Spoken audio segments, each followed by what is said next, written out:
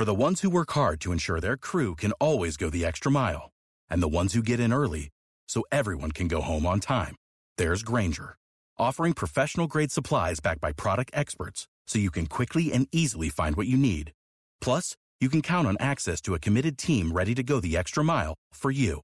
Call, click Grainger.com, or just stop by. Grainger, for the ones who get it done.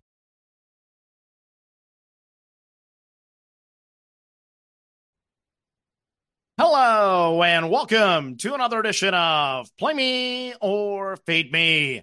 And thank you for joining us as always. Well, I so badly just want to win 8 consecutive days on this podcast. Just one time. Unfortunately for me, another winning streak comes to an end. This time it ends at 5. So let's recap the losing card for you. Yeah, the highs and the lows of gambling. Early afternoon, I had 2 units on a college basketball game. I was down 14 points. It goes to double overtime.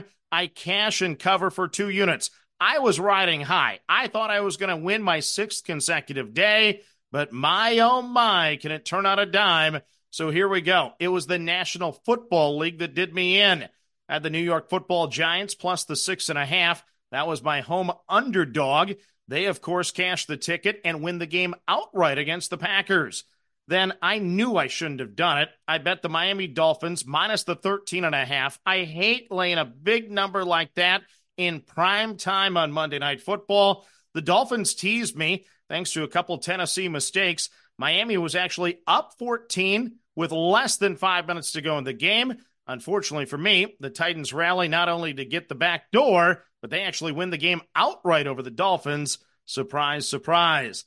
Then my prop bets, after running the table 3 consecutive prime times, winning all 3 prop bets, I fall on my face this time. That's the highs and the lows once again. I lose on DeVito, Slayton, and Reed. Reed's a head-scratcher. I had the over 39.5 yards receiving. The kid gets 8 catches and can't get me 40 yards. That's the one that I really wanted, but I didn't get. First quarter unders, I cash in the Titans and the Dolphins under the 9.5. Packers and the Giants, unfortunately for me, go over the 6.5, so I split the first quarter bets. Then college basketball, the handicap goes 2-2. Once again, I cash on Texas A&M Commerce in double overtime. They cash the pick'em for me. I lose on Jacksonville in overtime. I had the minus 4.5 ticket there. I had New Hampshire minus 13.5. They won by 13 for me. So I lost that by the 0.5 point. I do cash on the Penn Quakers, minus the 4.5.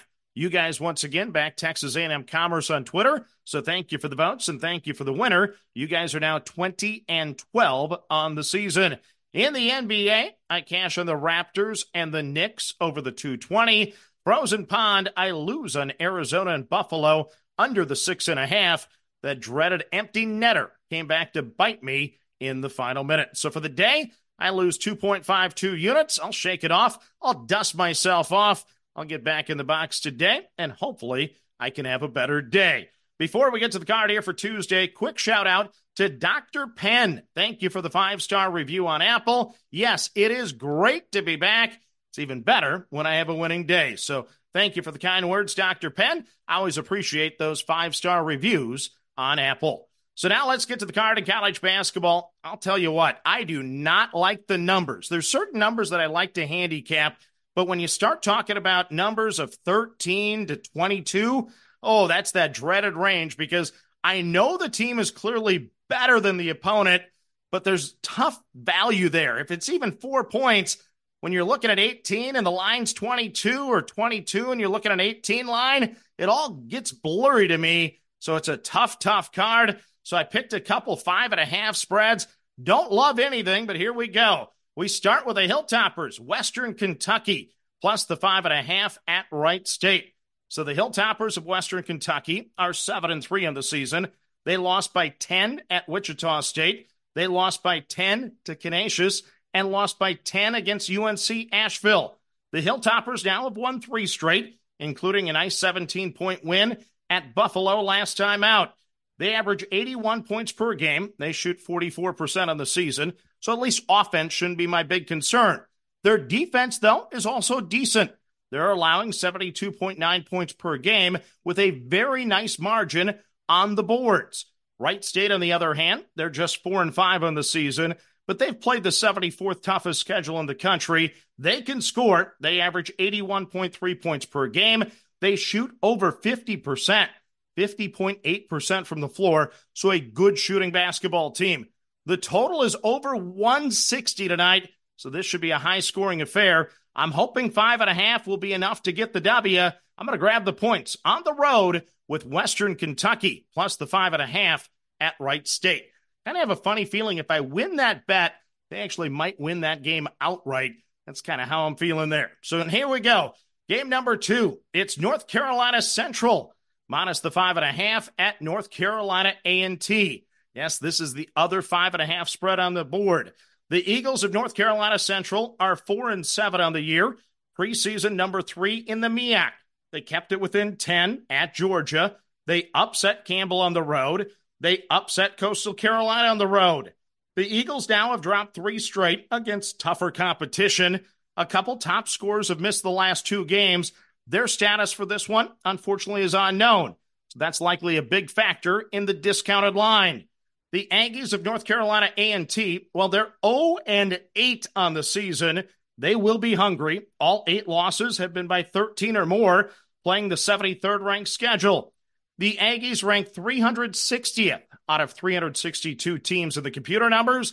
They give up 89.9 points per game. They shoot just 38.3% from the floor, and they're absolutely getting crushed on the glass. Tonight might be their night, but I'll take my chances. I'll lay the 5.5 on the road with North Carolina Central at North Carolina A&T. Next up on the card, it's a great example of a very, very, very tough line. I'm going to touch it, though. It's IUPUI plus the 21.5 at Minnesota. So, yes, you might be able to wait on this one. I actually think the line might go up a little bit more. I have faded IUPUI most of the year. They rank 355th in the KenPom rankings. They're 3-7 on the season with a pair of non-Division I wins, including an overtime thriller over Cleary. Yeah, a team that I really don't know. So all 7 losses have been by double digits, 20.14 point average margin of defeat, with a team that averages just over 65 points per game. Meanwhile, the Minnesota Golden Gophers are 7-3 on the season. They're 7-1 at Williams Arena. They rank 92nd in the KenPom numbers. Minnesota has played similar opponents this year. They beat Bethune-Cookman, ranked 340th, by 20 points. They beat South Carolina Upstate, ranked 288th, by 14. And they beat Arkansas Pine Bluff, ranked 347th, by 19. So yeah, 20, 14, 19, all against bottom-tier teams. The Gophers tonight will likely be without their leading scorer, Dawson Garcia, again. I'm going to plug my nose and grab the 21.5 with the Jaguars of IUPUI at Minnesota. Next up on the card, it's UMass Lowell minus the 18.5 against Long Island University. So the Riverhawks of UMass Lowell are 6-3 on the season. They're coming off a 14-point loss at UMass. They do have a win at Georgia Tech this year. They lost by 2 at Arizona State, and they're projected second best in the America East Conference this year. They average 81.2 points per game. They shoot 49.3% from the field. This is a solid basketball team, but they have been without their second leading scorer in the last 4 games.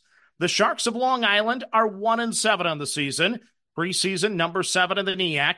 They average just 62.5 points per game. They shoot just 39.1% from the floor. LIU lost at Miami last time out by 52 points. They've played competitive basketball, though, most of the season, but I just like this spot for UMass Lowell coming off a big loss. I think they get some separation tonight, so I'm going to lay the 18.5 at home with the Riverhawks of UMass Lowell over Long Island University. Next up on the card, it's your coin flips. In the NBA, I selected the LA Lakers at the Dallas Mavericks. Total on this one, 235.5. Heads it is. I'm on the over 235.5 between the Lakers and the Mavericks. Then on the frozen pond, I selected the Philadelphia Flyers at the Nashville Predators. Total on this one is 6. Tails it is. I'm on the under 6 between the Flyers and the Predators. So let's recap my card for Tuesday. I don't feel the best about it. I'll be quite honest. Like I said, it was a very tough night to handicap. Maybe it was because I was losing all those prop bets in the NFL. I'm not sure. But yeah, I just didn't like the numbers. So here we go. Western Kentucky plus the 5.5 at Wright State. I'm on North Carolina Central minus the 5.5 at North Carolina A&T.